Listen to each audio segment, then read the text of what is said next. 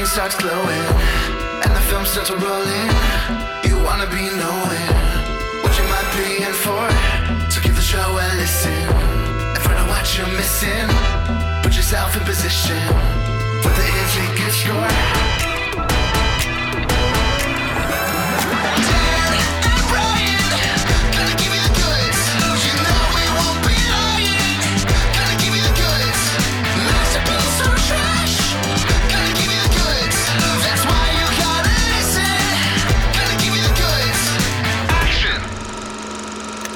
Hey, Brian, and welcome to the 149th episode of The Goods, a film podcast. How you doing this late November afternoon? Doing okay. Yeah, almost December. Lots of folks got their Christmas lights up. I'll take care of that. Not too far away now, but not quite yet. It got real cold. I'm going to be chaperoning my daughter's field trip on Friday. And at one point it was projected to be like in the low 30s or upper 20s. And I was like, do I actually want to do this? But now it's looking like it'll probably be the 40s, which is still cold, but like, I don't know. It is December, I guess. Jeez. So, well, it's all in the name of making memories. Yeah. 149 is getting up there in the number count. We're almost to 150. Yeah, that's right. We passed 3 years. We didn't really talk about that, but I guess we can at our spectacular after episode 150. So you'll be picking our episode for 150. We'll talk about that at the end. And this is the first episode that we are recording after our Thanksgiving. Oh, yeah. What'd you get up to? I have a little bit of a Thanksgiving story. It was kind of a misadventure. So my brother, I'm the oldest of 6. So number 3 got married. His name's Brad. And he lives in South Bend, Indiana, just outside of Notre Dame. And so we had this whole trip planned. He was going to leave Wednesday before Thanksgiving, drive halfway up one day, then drive the rest the next day, have Thanksgiving there with everyone who was going to the wedding, then drive back on Sunday because the wedding was on Saturday. So on Wednesday morning, we put everything in the car, and then my wife got sick. She started feeling really sick pretty quickly. And so we were like, well, we shouldn't be driving. So we called the drive off for Wednesday. We thought, you know what? Forget Wednesday. We'll just Thursday. We're going to drive all the way up on Thursday. So then Thursday comes around. This is Thanksgiving morning. We pile in the car. Again, when I say getting ready, I'm talking about we were trying to leave at the crack of dawn. Like we're waking up at 6 and trying to be out the door before 7. And we do this again. We get in the car. We're pulling out at like 6:45. We get just over an hour down the road, and my 4-year-old starts throwing up. Oh, man. Like, oh, gosh. Now, so then our choice is turn around and go back home or drive another 9 hours with a stomach bug 4-year-old. So we decided to turn around. So the wedding's on Saturday. And at this point, we've had 2 trips foiled, and we're not sure if the bug's going to spread to anyone else. I'm pretty good with like most bodily function, grossness, dirty diapers, all that. I don't get squeamish about much, but vomit is the one thing that'll do it to me. And like that really kind of throws me off my game. So I was real nervous about doing this and not looking forward to it. But none of us showed any symptoms throughout the day on Thursday. And so we decided to drive up on Friday all the way up. And luckily that trip went basically without a hitch. We got up there Friday just in time for the rehearsal dinner. Nobody else got sick. My brother had like a mini bachelor party for the people who were in town on Friday night. And then the wedding was on Saturday. And then Sunday we drove back. And Sunday was actually the more brutal travel day than Friday ended up being, just because there was worse traffic. It took us about 12 hours to drive all the way back. And that is a lot of driving in one day for a 4-year-old and a 6-year-old. But it was a really lovely wedding. I'm glad we went. My daughters were the flower girls, and they were extremely cute, in my totally unbiased opinion. But it was quite the Thanksgiving weekend for us, and it was such a relief to be back and have made it through it. Everybody's still well, not having ruined any weddings, all the driving behind us. So, yeah, geez, that's wild. I was going to say I'm surprised you even went, but point one, he is your brother. Point two, I forgot that your daughters were the flower girls. So I'm sure both of those things were major contributing factors. But also, why drive 10 hours? Why not fly? Well, there's a few reasons. The biggest is that it's expensive. And the second biggest is it ends up not really saving you all that much time or hassle because it's harder to find a flight straight into South Bend. So you have to kind of either fly to Chicago and then drive 2 hours there. But then you don't have your car and we had to drive around. So it made a little more sense when we planned it and we were going to split it up, 5 hours one day, 5 hours the next day, stop somewhere nice the first day through, then just power through one awful return day back. We ended up obviously cramming it into a drive, but yeah. And we've also never flown with them. I think they'd probably do fine with it, but we'll do it at some point. But flying is pretty expensive right now. So. Yeah. Anyways, what about you? Did you have a good Thanksgiving? Mine was much less of a story to tell. I stuck around here. We had some turkey. My brother sent some pictures from what he was up to down in Florida. That was about it. Gotcha. No marathon driving sessions for me. My last flight, I went to a wedding in Connecticut back at the start of the fall, and it was a breeze. I mean, it's like an hour flight. So yeah. I mean, at that point, I'm almost like on the flip side of that. What do you even gain by flying at that point? Because isn't Connecticut like a 6-hour drive or something? Oh, I think it would be more than that. I mean, really? It's, okay. New York City is like 5 hours. I would guess Connecticut was probably like 7. Okay. But anyways, today the movie I had us watch and discuss is the 1989 Ron Howard film called Parenthood. And I actually want to open this episode not talking about the movie, but talking about something big that happened to me this past year. And this is about my dad. So in July, I went on a family vacation. I've actually gone on a similar family vacation for the past 3 or 4 years. We decided a couple years ago that we wanted to start doing annual vacations with our family, like my family and my wife's family. And they know each other pretty well because me and my wife have been dating since high school. They get along really well. And so we actually invite all of them together. And we went to the beach the past 2 years. And this year we decided we were going to do something different. So we rented a big like log cabin style resort house with like 8 bedrooms. And we invited everyone. So we invited my parents. We invited my wife's parents. We invited all of our siblings. And the people who could make it were one of Katie's 3 brothers. And then all of my siblings except Will, who was still in Japan at the time. And then a bunch of significant others. And then obviously us and our kids. So we ended up with 15 people at this log cabin house in July. And we had a really awesome time. So we had a bunch of different activities. My wife, Katie, she organized this whole field day thing. It was really awesome. It was like 10 different activities and all of us participated. We broke into teams for some of them. We had stuff like pool noodle jousting and cup stacking races and different things like that. And then my mother-in-law organized like a murder mystery game. So I don't know if you've ever done like a murder mystery party, Brian. Have you ever done one of those? Oh, yeah. I've done a few.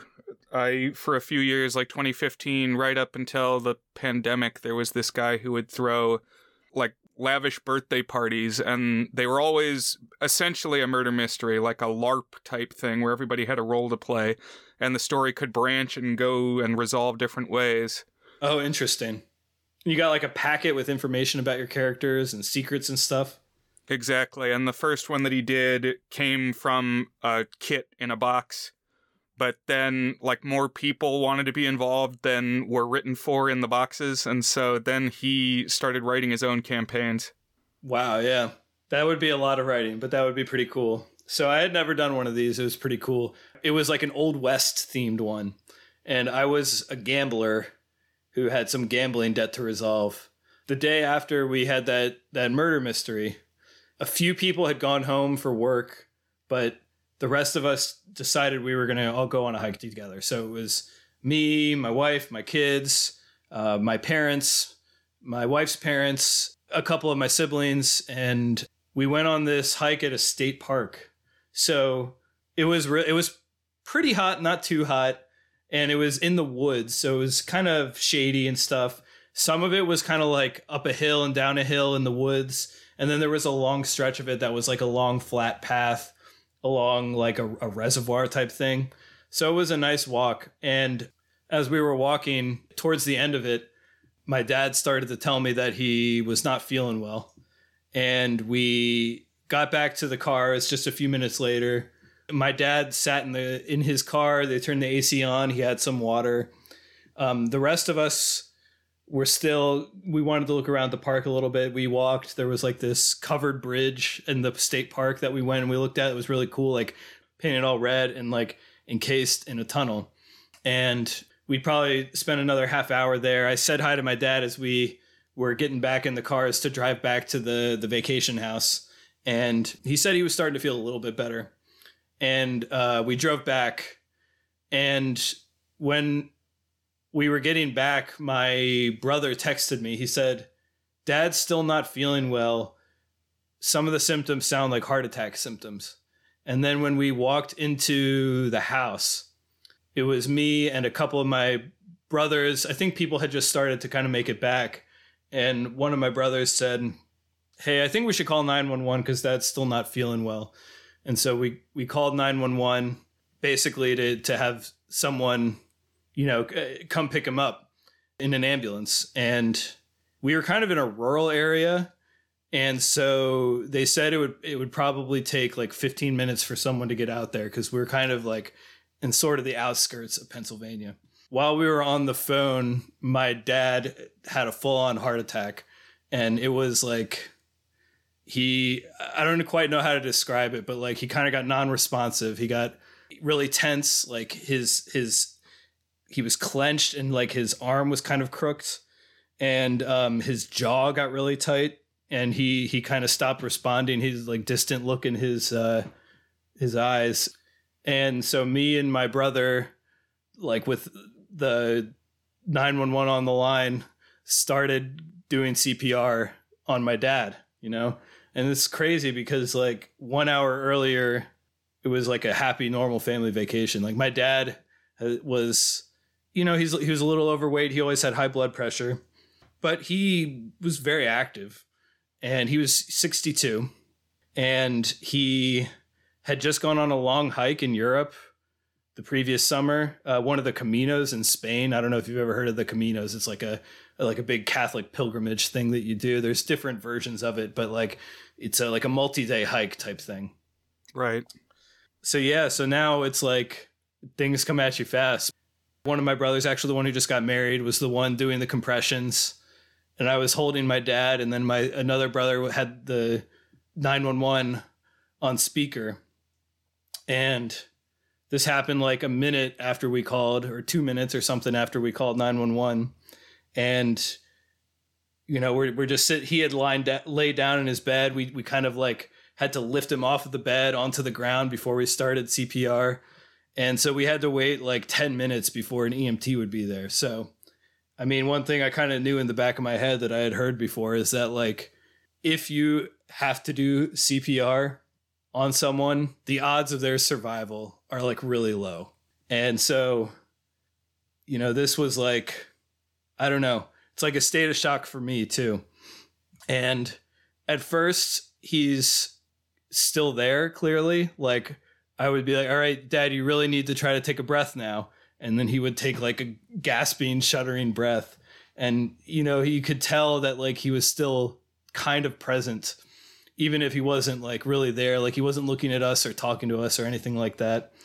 And, for what feels like, I don't know, it's one of those like weird time bendy things. Like it felt like an instant, but also it felt like hours doing these CPR compressions on my dad, trying to keep him there. And in the last couple minutes, while we're waiting for the EMTs to get there, like it's starting to occur that like he's fading and he's not quite as there as he was. And so the EMTs finally get there and they have like a machine that they can do the compressions. And then they also have the thing that does the shock, you know. I forget what that's called. The defibrillator? Exactly. So they take over from me and my brother. And again, you know, shout out to my brother. He was the one who was actually doing the compressions this whole time. And I was kind of doing other stuff. And as was my other brother there. And they kind of pull him out into a different room a little bit. Still lying down. They put on the machine. They give him the defibrillation shocks. We're kind of sitting in another room. Just like, what do? You're just kind of waiting. We kind of call a couple people, and like the people in our family, like two of my brothers and my sister weren't there anymore. We call them and tell them that like Dad's had a heart attack and he's being treated by EMTs right now. And it doesn't look good, but we don't know what's going on. And call a couple of my dad's siblings. And then maybe like 10 or 15 minutes later, they did, I think, 3 defibrillator shocks. They basically came out to us who were waiting in the other room and said, we're not going to be able to revive him. And so my dad passed away, you know, while we were on family vacation together, like surrounded by us, when he had just been in a normal hanging out with us like barely an hour earlier at that point. And man, I don't know. It's been now over 4 months, and it's like a moment I don't think I'll ever fully escape. It's something I keep coming back to. Like, I don't know, I'll just think about it, and my head will go to those few moments. And one part of it is that I sometimes wonder, like, what could we have done differently? What if we had done a different hike, a shorter hike? What if we had called 911 as soon as he started feeling bad? What if we had even gone to a vacation at a different house? Because we were looking at a couple of different houses where it wasn't quite so rural. And, you know, I don't think I'll ever fully escape the shadow of all that. I mean, on the other hand, I don't feel like we did everything we could, you know. It's like we were never negligent in what we did. And I at least take some peace in that. And also, I mean, you know, I guess the thing that I'm kind of saddest about my dad passing is that, you know, my daughters and then any subsequent kids that my siblings have, they won't get to know him very well. Or, you know, I suspect my now 6-year-old will remember her time with him, because we spent a lot of time with my parents. They used to watch my daughters once every other week. They would come over and they would watch the girls. And because they lived nearby to us, they lived about a 15, 20-minute drive from us. I would see them at least once or twice a month. So, you know, really close to them. And I think they'll remember him some, but I think my 4-year-old, she was 3 at the time, probably won't like distinctly have any memories of him, which is kind of sad and hard to think about, because he's a terrific grandfather. And that kind of hurts a lot. And then any subsequent kids that like my brothers or my sister have won't get to know him at all. And that's just really not fair. I mean, he was only 62 and he was in pretty good shape, and that's sad. And I guess one thing I also feel is that like I was pretty close with him. I was on good terms with him, you know. I've always been close to my dad, you know. In some ways, I feel like my personality has shifted a little bit more towards my mom's personality as I've gotten older.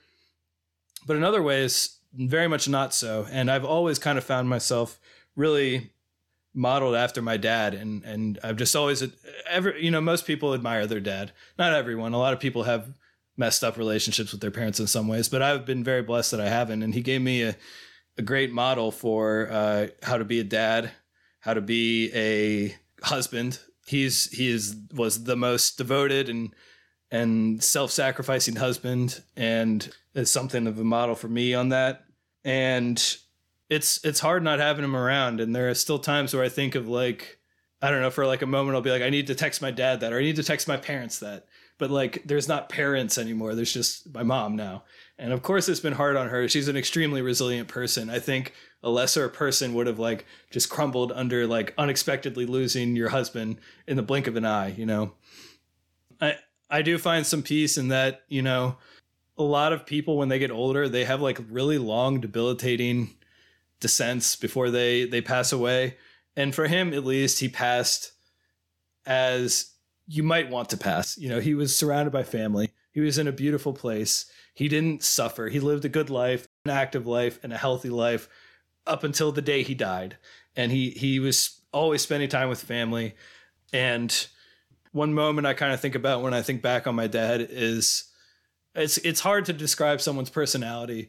And I think everybody tends to like maybe overpraise or what's the right word? Tend to put the people who helped form them, especially parents, like up on a pedestal, or and blame them for everything if you don't have a good relationship with your parents, or who knows. But I think of my dad as like an uncommonly kind and outgoing person who really brought people in to whatever he was doing. Just a terrific community member. When I was a Boy Scout, this is a moment I think about a lot. When I was a Boy Scout, my dad was a volunteer, and so were obviously some of my friends' parents. And one time I heard two of my friends' dads talking, and they were talking about, they were just kind of like ranting and bantering about how the more kids you have, the more cynical and mean a person you become, because the kids just wear you down more and more and more. And then I said, well, what about my dad? He has the most kids. Does that make him the meanest of all? And they said, oh, you mean Saint Dana? No, he's the nicest. And it was like thinking of him as Saint Dana, that, I don't know, just that phrase kind of sticks with me, because I think he was like a very kind person, and he brought a lot of warmth and positivity to this world, and obviously so much to me. And, I'm at peace with having lost him. It hurts. And like I said, what hurts more is not my relationship with him, but the next generation's relationship with him. My kids called him Pops, and he was a great Pops, And after that day, it was just kind of like a state of shock for a few days. There's one thing that you don't necessarily know until you've been through it, is that there's just so much logistics and things to do when someone dies. There's paperwork to fill out and things to plan and decisions to make. And this is all when you're like right on the tail of like the biggest shock of your life. And so it's that whole few days is kind of a blur of just stuff going on nonstop. And I don't know, it's like kind of starting to be in that phase where it's like just the reality now. Like it is what it is. It's not like this is life now. I've moved on past the transition and the short-term grief. And now I'm trying to adjust to what it is. And when I look back on 2023, there's been so many great things that have happened to me this year. And we'll probably talk about some of them when we do our spectacular in a couple episodes. But this is like the shadow that hangs over it all, because, you only ever have one dad. And losing him in such a way where not only was it abrupt, but it was right there.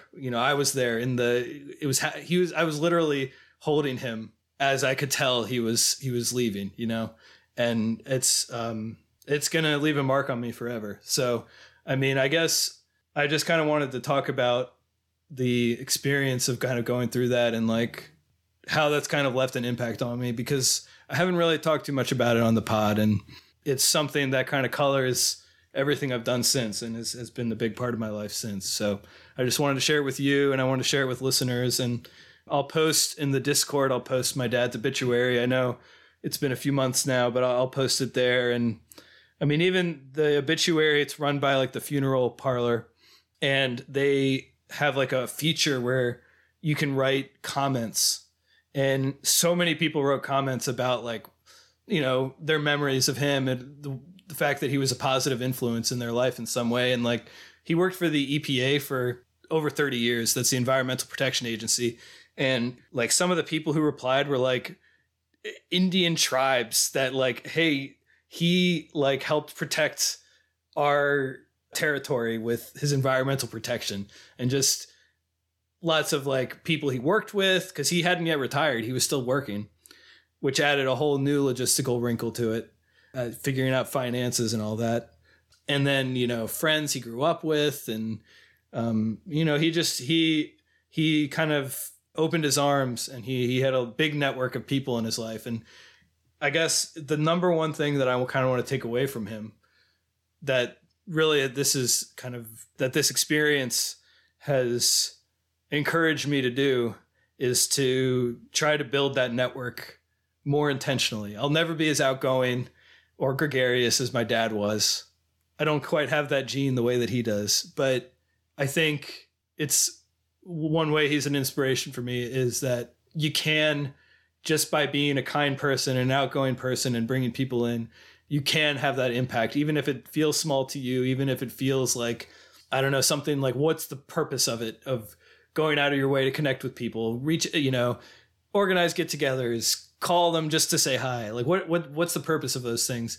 Well, it does leave a big impact on people, and it's worth it to do those things to try and connect with the people around you. And so that's what I'm hoping to take away from him.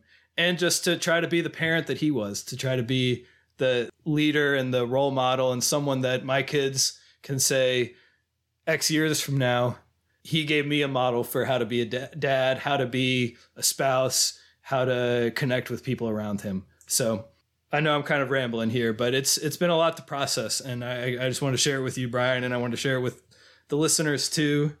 And obviously the movie Parenthood 1989 has some connective tissue to it, and I'll probably bring up a couple of things that made me think of my dad as we kind of talk through it. But I just wanted a movie that gave me kind of a chance to like think a little bit more about my relationship with my dad. But thank you for giving me a moment to share all of that, Brian. Yeah, sure.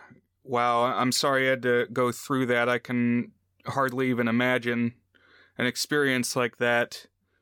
But I know that your dad obviously left behind a big family, and even beyond that, he gave a lot to the world. One of my biggest memories, of these last few months is that at the funeral home, there was a huge line of people there to see him and pay their respects and share their memories. So he did touch a lot of lives. And what I remember was that he was always really nice. And he watched Gauntly, so how could anybody be bad who watched Gauntly and not only watched it, but like paid attention to it and could tell you specific things about it? Yeah, he loved flipping through the channels. There's a handful of movies that I always think of him just like turning on cable TV and watching, but it wasn't just movies, it was obviously shows. And he loved it when he flipped through Fairfax County Public Access to find Brian and his buddies, occasionally me, on TV. Yeah. But I think that was obviously a more serious and reflective segment to our show here. But for now, talking kind of about Parenthood, the 1989 Ron Howard movie, I think I'm just going to kind of pivot here to talking about the movie and just take a sip of coffee, and we can kind of move on from that. That was just kind of like a prelude and context setting for how I feel about relationships with parents right now, but we can go back to our usual the goods banter. Sure. I know that's been cooking, burgeoning for a while, so I'm glad you had the opportunity to share that. I was wondering what went into the decision process to pick this specific movie. Did you just Google parent movies? Because you haven't seen this one before, right? Right. I hadn't seen it before. I was familiar with its reputation as kind of a slice of life dramedy about different types of parenting styles. And that is kind of what drew me to it. And I thought it would give something good for me to think about, especially if it had like multiple parent relationships. It wouldn't necessarily be like projecting either my dad's relationship with me or my relationship with my kids onto like a single child dad relationship. Because at first I was thinking like, what's a good movie about a dad? And then I thought of Parenthood. I was like, okay, that's like, there it is in a nutshell. It's like Parenthood, the movie. That's got to be what it is. And that'll have probably different things to slice and dice to think about Parenthood. And I think that ended up being correct, as we'll talk about here. Oh, yeah. That's such a broad concept. I went in thinking, well, how could that whole idea be a film? And it nails it pretty well. Yeah. Yeah. So Parenthood came out in 1989. As I've already mentioned, directed by Ron Howard, also written by Ron Howard, actually co-written by Ron Howard, which he did not often do. The names of the other writers are Lowell Gans and Babaloo Mandel, which is a heck of a name, Baballoo Mandel. And They are a screenwriting team who looks like they always work together, but kind of interesting that Ron Howard co-wrote it. So apparently the way that this was kind of conceived is like Ron Howard wanted to do a sort of slice of life story with like different mixed families types. And so he and his producer, Brian Grazer, and these two screenwriters kind of all came together and brainstormed like ideas for types of parent-kid relationships they could have in the story and kind of piece that together. And I think it's apt that this movie has twice been turned into a TV series because it almost feels like a pilot to a TV show or something like that. Did you get any of those vibes, Brian? I agree, because it's dense. There's so many things happening all at the same time, and yet it doesn't feel like stuff gets short shrift. We're like routinely checking in with each element of the story, and they kind of grow and develop organically. But yes, when you Google this story, Parenthood, that title, TV shows come up first, before the film. And I didn't realize they were tied together, that they were the same seed led to all of them, but they did. Those TV shows were developed by Imagine Entertainment, Ron Howard's company. They of Arrested Development and other things. I watched the first season of the 2010 TV series Parenthood, which I think had like 5 or 6 seasons. And that's actually how I learned about this movie. They said it was based off of a 1989 movie. And I kind of put that as one that I wanted to catch up with someday. So what's your experience with Ron Howard as a director, Brian? So let's see. I've seen Apollo 13, which is pretty good. And he did the Da Vinci Code movies also, right? Yep. Mm-hmm. Okay, well, I saw the first movie, which was based on the second book. And then when that was a big hit, he went and did the others. I haven't seen those. I'm not sure if I've seen Howard directed films beyond that. Gotcha. A couple that you might be familiar with. One of them I'm pretty sure you have seen, and that is the 2000 adaptation of How the Grinch Stole Christmas. Did you know that was a Ron Howard movie? Oh, I didn't. I've not seen that. Oh, you haven't? I'm a purist, a Chuck Jones purist. I haven't watched the Benedict Cumberbatch, haven't watched anything beyond the 1960s TV special. I'm surprised that you somehow avoided that one. It was like a family movie staple. I've heard the song for sure. Where are you, Christmas? I tend to think of Ron Howard as a craftsman director with a void of authorial voice in his directing work. Like, I never walk away from a movie that Ron Howard made and said, man, that was obviously a Ron Howard movie. Because I don't know what that is. There's not a thing that's a Ron Howard movie. It's like he injects so little voice and distinct flavor into his films that it actually kind of bothers me when I watch his movies. He's a pretty good craftsman overall, I would say. I kind of enjoyed the Da Vinci Code movies. There were 3 of them. The third one was pretty bad, but that one's called Inferno, the third one. But the first 2, Da Vinci Code and Angels and Demons, they're kind of their own kooky thing, like the religious conspiracy where like every scene is Tom Hanks going in and Sherlock Holmesing, but instead of like obscure details like, oh, the fingerprint is here, it's like he brings in some historical fact. And they're kind of satisfying. It's like a junk food almost, because you're like, oh, wait, he's figured out this riddle. Oh, wait, he figured out this riddle. Just over and over again. And of course, they're like set in beautiful European cities. So like you get that sort of travelogue feel to it. And it's cool to see like, I don't know, like St. Peter's Cathedral with no tourists in it. Like that's just not a thing that you can see in real life. But it's kind of cool that you get to see it in this movie, you know? So I kind of appreciate that. Yeah, I enjoyed reading the first Da Vinci Code book when that was all the rage. And it's kind of, you know, Indiana Jonesy, but with a niche flavor where it specializes in the religious history and the art history. Mm-hmm. And of course, those ones starred Tom Hanks, which, you know, is a plus for me. I think, so another big one that he directed recently is he directed the Solo, a Star Wars movie. Sorry, the funny thing about that to me is that he took over from Lord and Miller, who the directing pair, who are known for like their exuberant postmodern, quippy style. And it's just such a funny distinction. Like a Lord and Miller movie, to me, that is like, you know exactly the flavor you're getting with a Lord and Miller movie. But like to go from that to Ron Howard is like the biggest possible juxtaposition. So I thought it was kind of funny that after they got fired or they left or whatever the drama was, the creative disagreement on making the Han Solo movie, that they brought in Ron Howard, the person who had like the least authorial voice of our major directors. It bugs me whenever that happens that inevitably it's Disney hires some like big name up and coming director to helm a film in one of their monolithic shared universes. And then the next thing you hear is actually they're out the door because of creative differences. And now somebody else that is not as interesting is in. It's like, well, why'd you bring that first person in the door in the first place? Where's Edgar Wright's Ant-Man? Oh, it never works, but it might work for us.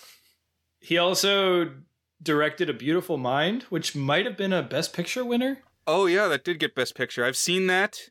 It was strange. Have you watched that? No, I've never seen it. So that's got, is it Russell Crowe as the main guy? Yes. I think so. So he plays a mathematician who, like, develops schizophrenia. So he just goes insane, and his world, because you see the story from his perspective. So, like, weird things that don't make any sense start happening. And I guess it's based on a true story. Oh, interesting. But yeah, I think Howard has had a successful career. You know, I don't think that's a controversial thing to say. No, I mean, it's quite a career. He's been in it ever since he was a kid. I mean, his father, Rance Howard, was involved with filmmaking. He was Opie, obviously, for quite a while. And then he went straight from that to Richie Cunningham in Happy Days, which was right around the same time as American Graffiti, almost like two sides of the same coin. And I looked at his filmography. He actually directed his first film in like 1977. So right around the American Graffiti times, he was already starting off as a director. So we're looking at like more than 45 years in the future. His first theatrical release wasn't until 1984. That was the Tom Hanks movie Splash, where Tom Hanks dates a mermaid. But even if you just look at Splash, we're coming up on 40 years of a career. And he's had a pretty steady output. He also produces a lot and stuff. Right, he's the narrator in Arrested Development. Exactly. He got some Oscar buzz back in 2020 with the Hillbilly Elegy movie, which most of the people I know thought that was like a real trashy movie, poor taste movie, but I haven't seen it. I mean, just looking at Parenthood, it's on Letterboxd his 16th most popular movie, and it made over $100 million. How many directors do you think have movies that have made $100 million and have Oscar nominations that aren't in their top 15 most popular on Letterboxd? There can't be all that many out there. Like Steven Spielberg is probably one, for example. But like, how many are there, you know? Yeah, that's wild. I will say I hadn't heard of this before you brought it to the discussion. Gotcha. And I might not have if I hadn't known it from the TV show. But yeah. So the structure of this, it's a lot of times when I'm like writing reviews or talking about a movie, I'll say it's like a hangout comedy, but in the drama genre or the dramedy or some other genre, you know? And what that really means is like, I think of it in terms of like Dazed and Confused, but like, I think you just call that a slice of life movie. Like that's what that is. And so this is a slice of life movie where you just kind of follow this extended family, which we'll see is like mainly kind of 4 siblings, adult siblings that each have their own families that are each parents in different ways across a few months, with then an epilogue that kind of jumps about a year in the future after that. Right. I would say that a lot more happens in this movie than Dazed and Confused. Yeah, but I agree. But there's not really like a distinct inciting incident and arc. It's just like you're following 4 families over a course of a few months, and they each kind of have some development over. Sure. And I guess I would say it's realistic. There's not a lot of genre elements happening. Yeah, exactly. It's not really heightened at all. Although there's like a few dramatic turns, I would say, it's not like somebody's battling cancer or like they're going to do a heist to rob a bank or something like that. It's just following their lives, you know, relatively normal lives, which I think is part of the point for sure. No time traveling French aristocrats. Time traveling French aristocrats. What's that? Well, I was thinking Kate and Leopold, but I guess he wasn't actually French. Oh, but yeah. he wore that style of dress. So this movie's got a pretty baller cast, Brian. Pretty out of control. It's amazing. There's so many people in this film. So Steve Martin is the lead. He plays one of the parents, one of the 4 adult siblings. He's supposed to be 35 years old, Brian. Did you hear him say that? I was like, you gotta be kidding me. Yeah, a couple things about that. One, no way is Steve Martin 35 in this movie. But also, I mean, you're 35, Dan. At the same time, though, it's kind of a meme these days that people used to look a lot older at a certain age than they do now. Like, the one that I've seen just all over the place this year is that Paul Rudd is older than Wilford Brimley was when he played an old man in Cocoon. A Ron Howard film, by the way. But yeah. Or like if you look at the cast of Cheers when they were on Cheers, like they were not that old and some of them look rough. Yeah. Ages of sitcom characters always throws me off. Like, even if you were to say, how old is blank? It's like, I don't know. Like, they're just kind of like an immortal being. Like, I don't think of them as a specific age. Like, Ted from How I Met Your Mother. How old is Ted at the start of How I Met Your Mother? I don't know. Like, maybe, like 26 or something? But he doesn't really have an age. He's just generic 20-something. That's what he is, you know? I don't know. But having them be youngish allows multiple generations of the family to be around. Exactly. So when you're 35, you can have your kids. And then, you know, if you had kids young. So I guess the older sister, played by Diane Wiest. Some people say they're bothered by the word moist. I'm bothered by the word weast. It sounds like moist wheat or wet Yeast. wheat. Yeah. Yeah. No, you're right. I think it's Wiest and not Weist. I Googled it and Google said, Diane Wiest. I was like, it's not Wiest. That one I'm pretty sure of. Oh my gosh. I've got a teacher who says leitmotif.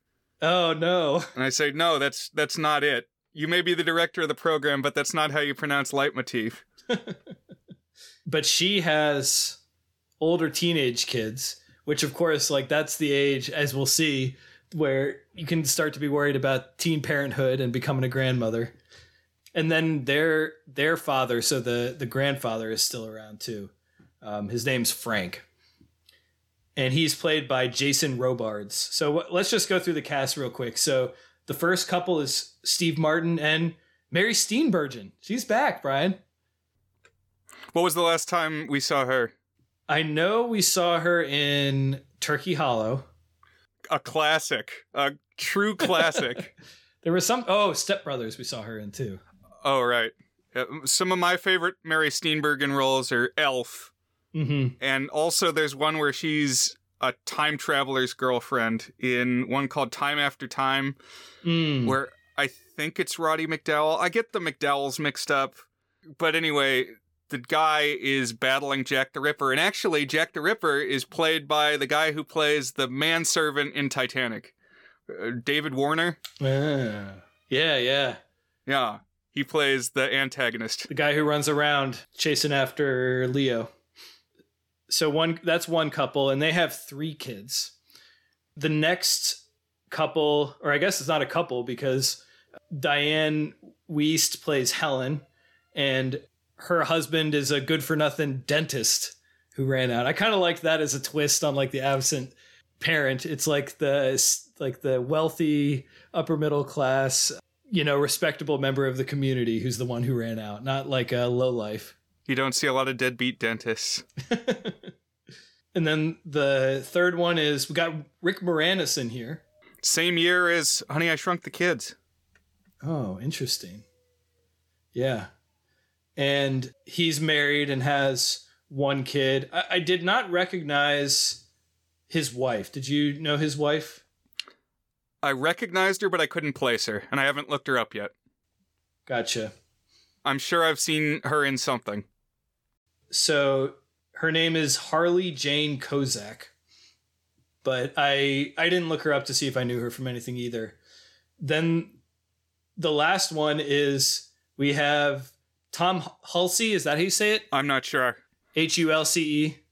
I've said Hulse in my head, but I have no context. Could be Hulse, yeah. Tom Hulse. We'll go with that. And if it's wrong, we'll just look like a fool for posterity. It's all right. Tom, join our Discord and you can correct us. Of course, best known as Mozart from the movie Amadeus with the ridiculous laugh. And he was also Quasimodo in the Disney Hunchback. He plays the black sheep of the family. I use that phrase in my notes, and then it's apparently what Wikipedia uses too. And he lives in Vegas and is a relentless gambler and also someone always on a get-rich-quick scheme. So that's kind of the recurring thing. So those are the 4 siblings that we follow, and I think we'll just go through like each of them because they each kind of operate independently. Those are like kind of the 4 slices of the story that we kind of bounce between, where each parent, each one of the siblings is having their own family drama, and and they're constantly seeing each other and meeting up, which is kind of nice. Like that's one thing for me too, is like I'm close to my siblings.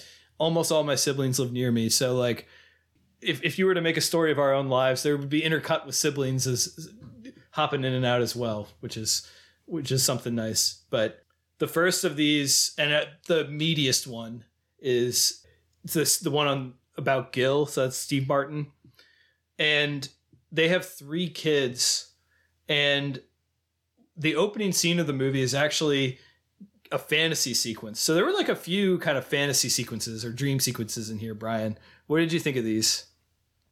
They grew on me as it went along, but yeah, our protagonist kind of has these Walter Mitty-esque lapses into fantasy that are triggered by developments in the story. And the first one is we see a kid actor who is Gil at a baseball game. And at first it seems like it's a genuine flashback, but then it gradually comes out that this is like happening inside his head. And he's kind of like remembering what would happen on his birthday repeatedly when he was a kid, which is that his dad would take him to a baseball game and then leave him to go get up to trouble somewhere. It's not like make a business deal, cavort, probably smoke a cigar somewhere while his son sits there and watches the game by himself. So that's kind of like an undercurrent of this, is that they didn't have the greatest dad, but the dad is still around. So like he's kind of gotten better with age. But on the other hand, he's still like a model of what not to do, you know? It's like Gil is constantly trying to be a better dad than his dad was. And I actually found that kind of touching without being too heavily cloyed, I guess, or like heavily pushed, is that just by being present and like always trying to do right by his kids, even when he screws it up and even when things go wrong, like we're seeing that being present is like an important part of being a great dad. And the oldest of his kids is a boy named Kevin. I don't know if we know his age. It's something like 8 years old or something like that. And he's starting to show problems in school, mainly like emotional problems and coping problems. And the principal says that he needs to transfer to a school for kids with special needs, a special education school, which like Gil and Karen's eyes, Mary Steenburgen, like get really big, like, oh God, we don't want our kid to have to be stuck going to a special needs school. And I thought this plot line was tread pretty well in like the parents trying to like have their kids be like normal, but also trying to help them. And it's like the fine line between I'm going to make sure that he's normal, but also like we need to do whatever we can to help him, even if it's difficult, etc. And I thought it was actually pretty nuanced and pretty well drawn.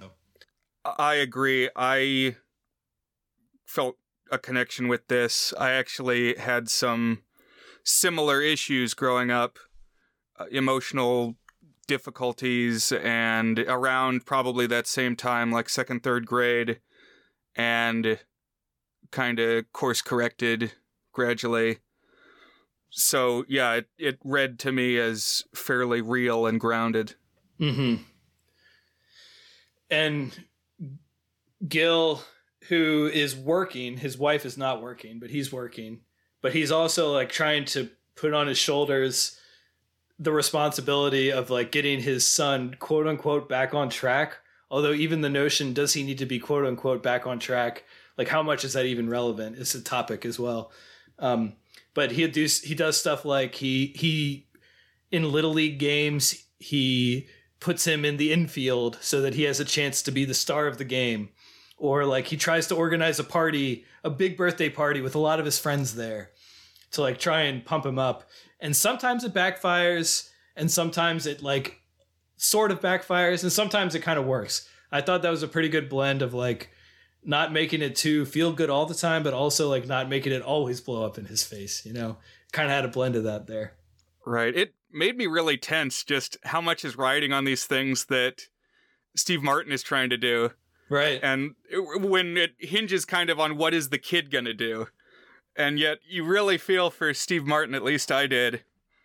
And these interactions when he's like trying to push the kid in the baseball game, it triggered my favorite of the fantasy sequences, which is first, Steve Martin thinks this is a great idea. Oh, he'll play baseball, he'll be the baseball star. And then we jump into a fantasy scene where it's 12 years later and the kid is making the valedictorian speech at like his college graduation or his high school graduation. And he's all decorated and he's like 6.5 feet tall and has done all these great things. But then it cuts back and like the kid is messing up in the baseball game and starts crying. And then the next thing is we jump into an alternate future where the kid is committing the Texas University clock tower shooting, which of course was the big hallmark one at the time. You know, it's nothing compared to these days. No kind of numbers racked up in that one, but yeah. And in both fantasy sequences, this is because my dad forced me in Little League. I know. He was thanking him in the first one, and then in the second one, he's screaming from the clock tower, it's all because of Little League! My dad made me do it! Where it's like it plays totally different, but with the same content. And I was very much relating to like the huge swings you have in the vision of your kid. It's like when something goes a little bit wrong, you're like, oh my God, I've ruined their life. They're going to have a horrible future because of what I've done. And then when you do something that boosts them up, you're like, yeah, they're going to live the best life. They're going to be superstars. Like I try not to be that kind of parent and like focus on those things, but inevitably, like when something goes right or something goes wrong for your kid, you go into those mental places. It's just something that happens. That's something The Simpsons always does well, that there's so many like visions of dark futures for Bart, and he's usually enthusiastic about them. Meanwhile, at work, Gil is gunning hard for this promotion, but he gets passed over for some like hardcore yuppie who's like whining and dining the clients and spending all of his time at the office. And I thought this did a pretty good job of like showing the work-life balance. Particularly, I feel like I could be wrong because I'm kind of privileged and I work for like a company that's really generous, and I've always worked for companies that are like very generous and understanding. Like I feel like in general, companies have gotten a little bit better about like not pushing too hard on work-life balance, particularly white collar companies. But again, I'm sure there are still places that are kind of like this where like if you're not grinding, you're not advancing. But it did read as kind of 80s to me, where it was like the hardcore yuppie revolution, American Psycho, all that. And of course, Gil is like stuck at home trying to help with his kid. And like there's 2 other kids and they're also trying to like do family outings and stuff. That part I related to so much, where he's like everything in his life is moving at once and like he's just trying to keep up with it all. But when he gets passed over for this promotion, he abruptly quits. And he goes home and he tells his wife, Karen, that he quit. And she's like, oh, I'm actually pregnant. We're going to have a 4th kid. And they discuss getting an abortion.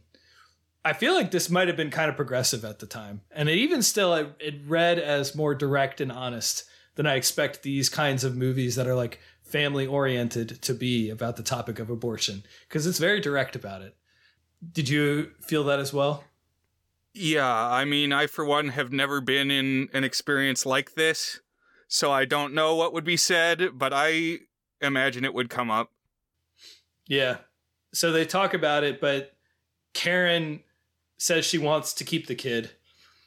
And one of the few moments that felt like it was indulging and feel-goodery, but Gil very rapidly gets a call back from his company. They're like, oh, we can't have you leave. You need to come back. We'll give you a raise. So it ends up working out well for him. And I feel like there's not too many times in real life where someone quits and the job comes back begging for them to come back. Maybe it happens sometimes. I don't know.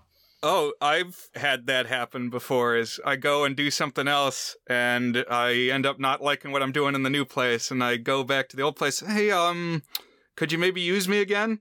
And they gave me a $6 an hour raise. So wow. Yeah, it's like, okay, you screw this other thing that I was doing. So I guess it does happen, yeah. Sometimes, if you're a key wheel in the organization. That is true, yeah. Sometimes you just gotta be valuable.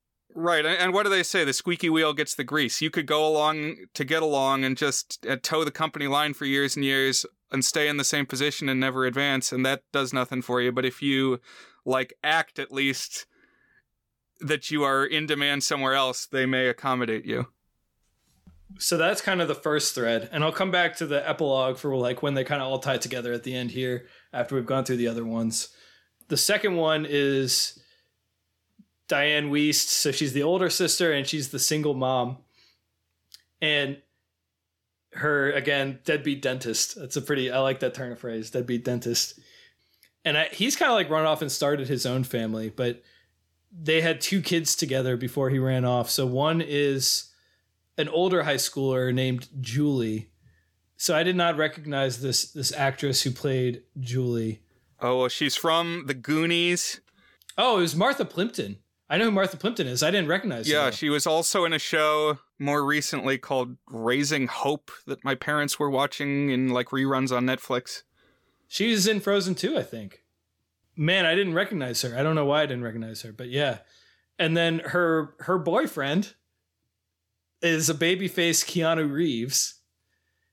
And the other kid, someone who's probably in 8th grade or something, even more of a what the hell face. This is Joaquin Phoenix as a 12-year-old playing the son of Diane Wiest. Back when his name was Leaf Phoenix, the brother of the more famous at the time River Phoenix. Pretty crazy. I think right career choice to go from Leaf to Joaquin. I don't know. But he still has some of that same kind of creepy intensity about him, even as a kid. Right. These dark, sunken eyes that you can tell, oh, that's him. He's going to have a breakout role as a murderous Roman emperor. So Todd, who's the boyfriend of the older daughter, probably the funniest performance. I wouldn't say the best in terms of actual acting, but I laughed 5 times at stuff that Keanu Reeves was doing. Well, he's basically still being Ted from Bill and Ted. Right. So this thread kind of follows Julie and Todd going back and forth. So it's kind of a secret relationship from the mom, because the mom is, of course, protective of the daughter. And there's this whole farcical sort of mix up with photographs. So Keanu Reeves he has a camera, what do you call those kinds of old school film cameras, and takes pictures of him and Martha Plimpton having sex together. And then the mom ends up getting those photos by accident. And so it basically results in this big fight between Julie and Helen, where Julie storms out of the house, but then a scene later, she's moving back in because she and Todd just keep breaking up and getting back together. In a way that was funny, but not too outrageous, I would say. It happened at a cadence that I would believe it for 18-year-olds or something. I don't know. Right. It seemed realistic, it was always triggered by something that kind of made sense, because Keanu Reeves doesn't quite have his life together and doesn't seem like he would have his life together. But, his heart's in the right place. He's a charming young guy. And of course, there's always, when you have these multi-generation things, there's always a lot of layers, because the parents are seeing themselves in the kids too, as well as the parents are seeing their parents in them. And so, of course, Helen is seeing, well, she's making a mistake, jumping into this relationship with this loser, Keanu Reeves, who can't decide if he's going to be a house painter or a dragster racer. He goes back and forth like 3 times in the movie. Have you seen Say Anything? That's the Boombox movie, right? Yeah. No, I haven't. Just the poster. The scene with the boombox is like 20 seconds. It's like such a small part of the movie. And it's not even the climax. It's just like a scene that happens. But anyways, there's a quote from that I thought of, like I could imagine Keanu Reeves giving. So in Say Anything, it's John Cusack. The character's name is Lloyd Dobler. But he says, in Say Anything, he says, "I don't want to sell anything, buy anything, or process anything as a career.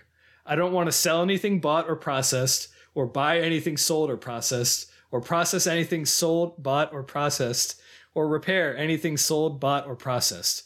You know, as a career, I don't want to do that." And that's the same energy that Keanu Reeves has throughout this film. I'm going to have to unpack that line. It's a good one. And Gary, by the way, just very funny that Joaquin Phoenix's character is named Gary. I don't know why, but him being called Gary, he just doesn't seem like a Gary, man. I don't know. But he's constantly going out of the house with this very suspicious brown paper bag.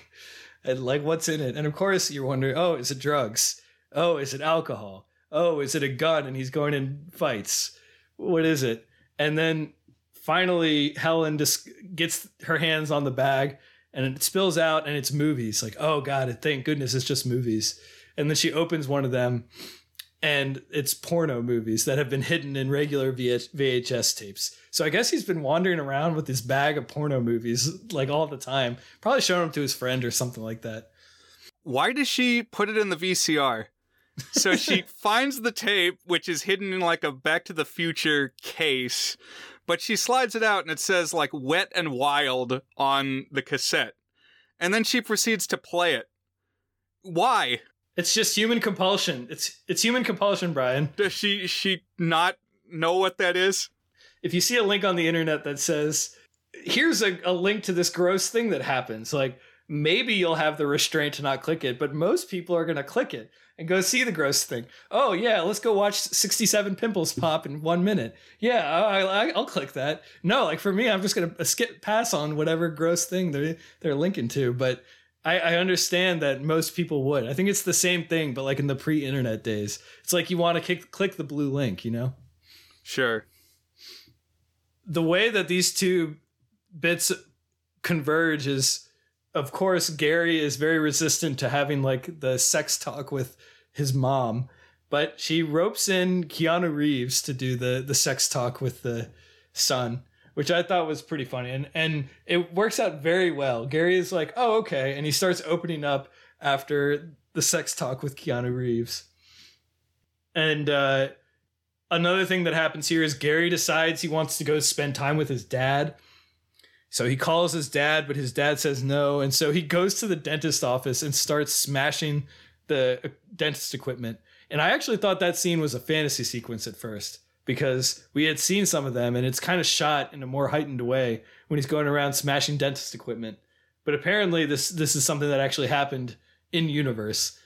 Gary snuck into the dentist office. Yeah, well, it only shows the hands smashing everything, so it never shows the face. So it's almost for a moment, it's like, oh, well, who is it? Right, yeah. But you know who it is, so. The last thing that happens here is they all go to one of Todd's dragster races, and he has an accident in a dragster race, which is, of course, another American Graffiti connection. Because doesn't one of the characters have a drag race and then it announces he dies in a car crash in the title card at the end of the movie or something? Right, yeah, you get the big dramatic race and a crash like right at this same point in the runtime pretty much. Which is another, also in that movie, you have many threads going on and you're always intercutting. Structurally, I think that's a very good comparison. That one's one night. But if American Graffiti were like a few months instead of one night, I feel like that actually matches the structure of this one pretty well. And they're about to break up again, but Helen, who's trying to be this comforting force, like encourages them to get back together, in part because it turns out Julie has gotten pregnant with Keanu Reeves's baby. So like she doesn't want another absent dad. So like stay together, try to stick through it for the baby and for each other. And then Helen, who has been single for years, decides to start dating Gary's unexciting but very kind biology teacher, who is one character who I felt got the short shrift. I felt like we needed a little more context. Is he like a funny guy? Is he nice but dorky? I wanted to know more about the bio teacher. Right, we don't see too much of him. He kind of looked like one of my uncles. Like just a doughy guy with a big mustache. The third thread is Rick Moranis' family. And remember, Susan, Rick Moranis' wife, is the sister of Gil and Helen from the other threads. She's a teacher. And Rick Moranis is named Nathan. He's a scientist. So they have one kid who's like 4-ish, I would say. And they are obsessed, particularly Nathan, with like raising this kid scientifically perfectly. And this is one way the movie felt really dated, sort of, actually. It was kind of interesting because like the stuff that they push against is like, oh, they shouldn't be doing baby talk and playing with other kids. They should be looking at flashcards. Well, now the brain science of childhood development says like exactly what you want to do if you want to have a smart kid is like let them play a lot, let them socialize a lot, let them build what's called executive function, basically your ability to control your emotions and shift focus between things and focus on something for a long time. Whereas like all that flashcard stuff isn't building skills that they're going to use. Like even if it's like, oh, they saw 6 times 2 and knew that was 12.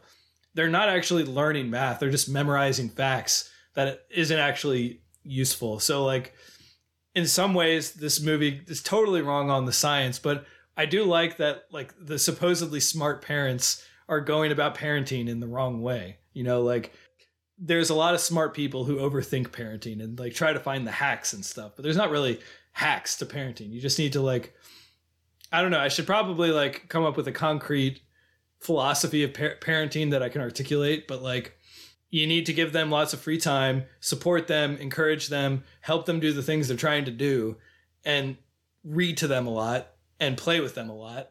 And that's like what builds their mind. It's not like any of this, you need science toys and you need flashcards and all that. So right. Well, it was representing all the constantly developing like parenting ideology fads. Exactly. And all the books that come out that you got to read. And it felt like the parents in Rugrats talk about this kind of stuff. And it's always like a joke. What does Dr. Lifshitz say? Actually, now that you say that, I remember Dr. Lipschitz. And also it plays to Rick Moranis' strengths because he's always the mad scientist. Always the dorky scientist guy. The one thing, though, is that this character is supposed to be really overbearing and like controlling. And that's not what I think of Rick Moranis being. I mean, he pulled it off okay, but at little times I was like, man, going hard there, Rick Moranis. Like telling your wife what she can and can't do, Well, it kind of emerges because I feel like you take him one way at face value and it's like, oh, this stuff that he's doing is quirky. But then as it like grows and grows, you realize the gravity of it. And it's like, oh. Right. That's true. Because Susan is like grown weary of Nathan's over planning and need to control everything and like have everything down to a T, scheduled perfectly. And so towards the end of the movie, she decides she's going to leave him, which I thought came up kind of abruptly. But I guess it had been brewing that she was feeling like controlled by him. So she leaves him, but then Nathan comes to where she teaches and serenades her with their wedding song, and they agrees that he's going to loosen up a little bit Because like one thing is she wants to have another baby, but he's like, no, the science says we need to wait 5 years between having kids, so we can't do it yet. And so she's like sabotaging her birth control and stuff. And he's becoming more and more like aggressive about being controlling. But because he's agreed to loosen up, she decides to come home. And the fourth one is where we get Tom Hulse. I guess him showing up is kind of the inciting incident of the movie. I really liked the relationship between him and the dad, because it kind of defied expectations, because he's like the loser kid, but he's also daddy's favorite little youngster boy that, you know, it's always the youngest who gets the special treatment. He's just the baby of the family. He gets into trouble, you know. I liked it too. I mean, it really gave the older dad, an opportunity to shine and show you that he is not really all that bad, and obviously has a lot on his plate too. And it was funny seeing Hulse in this role because, of course, we associate him with Mozart. And yet, Mozart had some of this same trajectory too, where, like, he has vices and, like, degenerates over the course of the story. So this is like if Mozart was not good at anything. If he wasn't, like, a historically great composer, if he instead was just born into a middle-class family, you know, in 20th century America. That's another thing is, although there are some things that are distinctly 80s here, this is yet another movie that's kind of in that general late mid-century, clearly post-World War II, clearly pre-1990s, but or pre-9/11 for sure. But, like, you could probably place this in the 70s or the early 90s or, I don't know, maybe even the late 60s, except for some of the technology they see and maybe some of the social mores and stuff. But Larry, so that's the name of Tom Hulse's character, Larry shows up with a kid. And what is the name of his kid, Brian? So he's the only black character in the movie, is this little boy that has fallen into Tom Hulse's custody, and his name is Cool. Cool. A kid named Cool. And I had to pause the movie and think about this for a minute. I'm glad that, like, ridiculous names for kids is a trend that predates when we started having kids and we're, like, encountering the broad universe of parents choosing crazy names for their kids. Right. Apples and Daenerys's. Right. One of my all-time favorite comedy bits, stand-up comedy, is from Louis C.K., one of his first specials when he kind of really became one of the more popular comedians. He was talking about parenting, and he said, you know what's amazing to me? You can name your kid anything you want. There are no laws. There should be a couple of laws. I think about that a lot, and he gives some pretty funny examples in there, but there are no laws to say you can't name your kid Cool, apparently. I guess it's better to be named Cool than to be named Lame. That's true. Stupid idiot. Isn't that like a experiment they've done? What do you mean, like raise twins and call one a positive thing and call one something terrible? Yeah. I swear it's been done. I gotta find a reference to it.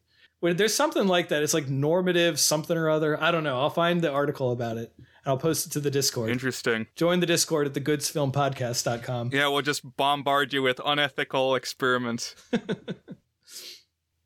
Thinking back on this moment, I remembered a specific line from the film, which might have been my favorite line of the movie, but this comes from Keanu Reeves. He's talking about something else, not about Tom Hulse having a baby and naming him Cool, but he says, you know, Mrs. Buckman, you need a license to buy a dog or drive a car. Hell, you need a license to catch a fish, but they'll let any butt-reaming asshole be a father. And not to say Tom Hulse is a butt-reaming asshole, but I thought that was an interesting choice of verbiage because, at least from what I've been told, if you're reaming the butt, you don't wind up a father, right? I guess so, yeah. That's a good point. Biology would say, yeah. So when he shows up, at first he just wants a little bit of money from his dad. And by a little bit, I mean like a couple $1,000s. And it's clear that this is not the first time that this has happened. Like, it's a regular occurrence that he reappears and asks for money. But then it emerges that like something darker is going on, and he claims that he's $26,000 in gambling debt, and the bookies are threatening to kill him if he doesn't pay up. So now this kind of becomes a conflict for Frank, the grandfather character, Larry's dad, where he has to basically decide, is he going to like sell everything he has and postpone retirement to pay off his son's gambling debt? Or is he going to let Larry figure it out for himself? But he ultimately makes an offer to Larry, like, hey, I'll pay off the debt if you agree to join the family business and enter Gamblers Anonymous. And it seems like he's going to agree at first. But then he's like, but first, can I have some money to go chase a platinum mine in Chile instead? And this is like when it dawns on Frank that Larry is doomed to never really settle down. And so now the grandfather offers to take care of Cool while Larry runs off. And this actually surprised me that it went kind of the darker route of Larry being a deadbeat, because it kind of avoids being too happy, feel-goody. And I was like, oh, wow, they ended up doing that, you know? I felt like it was what we were leading to, but yeah, I thought it worked. That it isn't all sunshine and roses. This movie's a good mix of like some darkness is in there. Yeah. Without being overwhelming, without being cloying, like you said. It's neither too bleak nor too saccharine. So those are kind of the four threads. And then the climax is, Brian, everybody gets a baby. That's what happens in the climax. This last scene. So we see someone giving birth in the future, and it's doing the same thing you were talking about, where we don't see who's giving the baby, but we see the baby come out. And so we're thinking, which baby is this that's being born? Who's the mom? Is it Mary Steenburgen? Is it the teen mom? Is it, oh wait, now Rick Moranis' wife is actually going to have her kid? Well, no, it's actually Diane Wiest, someone who wasn't even pregnant, and there was not even in talks about having another kid throughout the film. And basically everybody else has had a kid at this point. Yeah, just everybody has a baby. So, like, you didn't even need to wonder, because the answer is all of them. Exactly, yeah. Like, oh, for the days when there were birth rates like these. Right. Steve Martin, they have their fourth kid. By the way, one nice touch on the angst about having a fourth kid is that Larry is the fourth kid, and he's the total deadbeat. So now in Steve Martin's head, like, that's what a fourth kid is, you know? Yeah, it just never failed to, like, make me chuckle a little bit when Tom Hulse, he's, like, the bad example. And just when the two roles that I know him from are, like, these supernaturally talented and, like, underappreciated characters of Mozart and Quasimodo. And now he's just a scumbag. No redeeming qualities. And we also see that Rick Moranis and his wife are expecting to. So that's a total of, let's count them. So there's Diane Wiest's baby, there's Gil and Karen's baby, there's Julian Todd Keanu's baby, there's Rick Moranis' baby. So that's a 4-baby climax, Brian. That's more babies than there are in the typical final scene of a movie. Right, and the father's father, Robards, has to take care of the young Cool as well. So it's almost like he's starting as a father too. That's true, yeah. And their grandmother is still alive. So, like, Jason Robards' mom is around in the picture. Oh, I forgot. Yeah. So this is like is that 5 generations? By the end, it's 5 when Plimpton has a kid. Yeah. Yeah. So, wow, we're up to 5 generations in one movie, all alive at the end. I feel like Steve Martin's grandmother wouldn't still be alive. He just looks too old.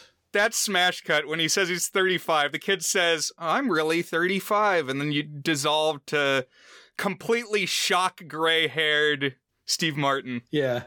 Beggared belief a little bit. To be fair, he has looked like that now for like 40 years. So, you know, I think he was someone who looked old young and has kind of stayed that way. Apparently he was like 45 when they filmed it, which would make a little more sense, but I still would have guessed older than 45. But yeah. And that's Parenthood from 1989. I like this movie, Brian. I thought it was pretty good. We'll get to our rating here in a minute, but yeah, I have to say it's up there among the Ron Howard movies I've seen. It really grew on me as it was going. And one thing you didn't even mention, so Gil has got these two younger kids, and they kind of even get like little mini threads in there, and there's a little bit with the grandmother. So there's all kinds of stuff going on. But when things are kind of in flux, and Gil has quit the job, and they're not sure how things are working out with the emotionally sensitive son, and they don't know what they're going to do about this fourth baby who's on the way. They go to like a school play for their youngest, or I guess it's for the daughter that's in the middle. And so like the two sons are with them in the audience, and the little like toddler son wanders off through the theater, and they're like trying to grab him and bring him back, but he's gotten loose. The grandmother had this kind of speech where that was the one, like a little emotionally manipulative. Yeah, a little on the nose. Like, oh, this is cloying, this is a little on the nose, where she says that parenthood is like a roller coaster. And they even lampshaded a little bit where Steve Martin actually says, oh, that's hokey. That's contrived. That's too much. That's going too far with the sentiment. Great story, Grandma. Yeah. But then, when they're at this play and the kid wanders off, we get the final fantasy bit where the camera work gets really creative, and it's like the whole auditorium turns into a roller coaster as Steve Martin is sitting in his seat and like having a panic attack. And with the wife next to him is like sitting there and laughing at what all is going on. So it's like the experiences that you might have on a roller coaster. Some people are into it. Some people could be scared. And it's kind of like the little perfect culmination of all these ideas. I liked that the toddler, his arc was that he likes to smash his head into things. That came up like 3 times. He keeps bashing his head into things. That made me laugh. But yeah, this movie kind of like upped in my estimation several times. There were like a few plateaus that it climbed to, and it got to the highest point for me when it did this simulation of the roller coaster. I thought that was really visually interesting and perfectly capped some of the themes. Mm-hmm. So this movie got 2 Oscar nominations. The first was a Best Supporting Actress nomination for Diane Wiest. And I thought she was really good in this. She's a great actress. I've seen her in a couple things now. She was also in Hannah and Her Sisters, which is a Woody Allen movie. And she actually won an Oscar for that. And I think she won an Oscar for another Woody Allen movie. But she's terrific in Hannah and Her Sisters. Had you seen her in much before? I couldn't remember. She was another one who had a familiar face, but I wasn't immediately familiar with other films they'd done. Yeah. And then they got a Best Song. The score was written by Randy Newman, and he had a couple of songs thrown in there too. The credits song sounds so much like You've Got a Friend in Me. It's got to have the same chord progression or something. I think that's probably the one that got the Oscar nomination. I Love to See You Smile, it's called. I love to see you smile. I love to see you smile. It is almost like that. Yeah. You're gonna see it's my destiny. Gonna make you smile. So it was like that. So are you ready to throw a rating on this one? Yup. Is It Good is our signature section where we each give the movie a rating on our 8-point goodness scale, ranging from very not good, which is a 1 out of 8, to our masterpiece rating, toward a good, which is an 8 out of 8. So Brian, is Parenthood a good movie? So sometimes it's good to go into a movie knowing nothing about it, like never even having heard of it, because then you've got no preconceived notions. You're not really expecting anything. And this was a really positive surprise. I was impressed how it managed all the different story threads. Nothing feels really undercooked, and nothing is too out of left field. Things develop organically, and nothing breaks your suspension of disbelief. And the characters seem human, but still get up to interesting developments. There's this scene where Jason Robards goes to talk to Steve Martin, and he says, I know you think I was a bad father. Well, I think you're a good father, And so I need some advice, because no matter how old you get or how old they get, your kids are still your kids. And I was sobbing. I was breaking down. Like, this is maybe the perfect example of a dramedy, where it's a comedy that has the drama beats, but it all works as a soup. I'm going to give this a 7 out of 8. An exceptionally good movie, and I'm probably due to watch it again before too long and may reevaluate, but yeah, really well done by Ron Howard, I thought. What are your thoughts, Dan? I'm pretty close there with you, Brian. I really like this movie. Out of all of Ron Howard's movies, I would probably put this only below Apollo 13. And honestly, not that much below, just a little below it, I would say. And in some ways, it does some things better than what I like about Apollo 13. I feel like this movie's got a tremendous control of tone. It never wobbles too far into mean or into nice or into sweet or nasty. It kind of just goes back and forth. Some good things happen, some bad things happen. Some conflicts are resolved, but some are left dangling. Like, we never quite know exactly what's going to happen to Steve Martin's son. And it's maybe like just a hair bland, I guess. Like, there's not quite enough. But even as I say that it's a little bland, it has those fun dream sequences and fantasy sequences that really like flesh out what's happening in the quote unquote real world of the movie and deepens that. And characters that are giving surprising amount of depth, given how many of them there are. And then the way that it has all these different types of parent-kid relationships that are each like elemental in different ways. You got the deadbeat. You got the one who's trying really hard but struggling. You got the single one who's out there out on an island. You got the one that's trying to be perfect. All kind of struggling in different ways, but also all kind of thriving in different ways, I guess you could say. And just that felt very honest to me and insightful. And I kind of saw little bits of myself in most of the parent-kid relationships that we saw. Not all of them, but little bits of it in all of them, both as a dad and occasionally as a kid too, you know?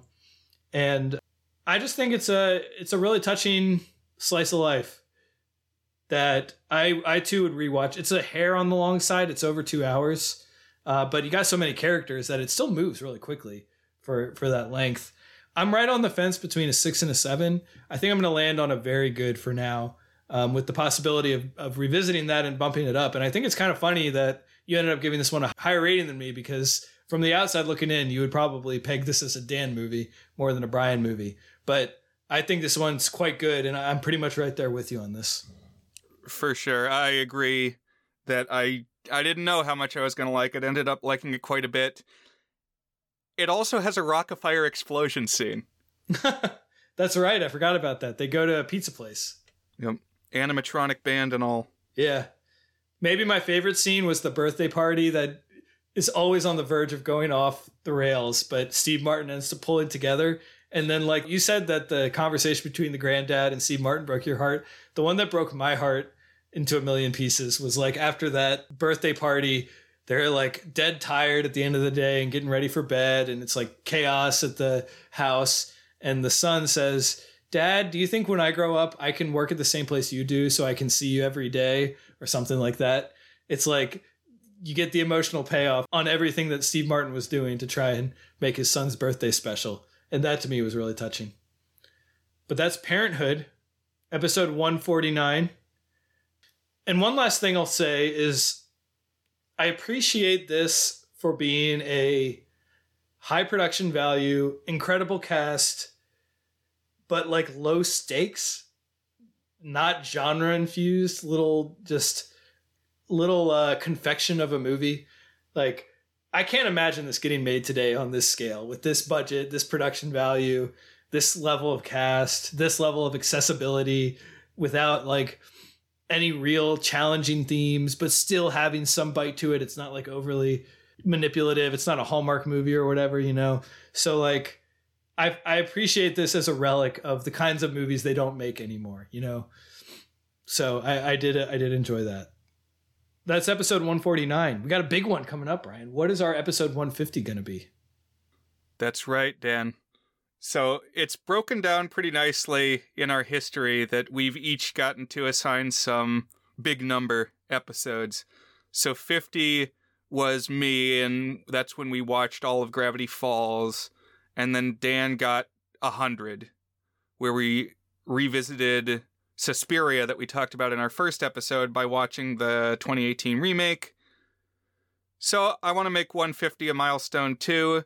It's also going to harken back to episodes past because we're heading into December.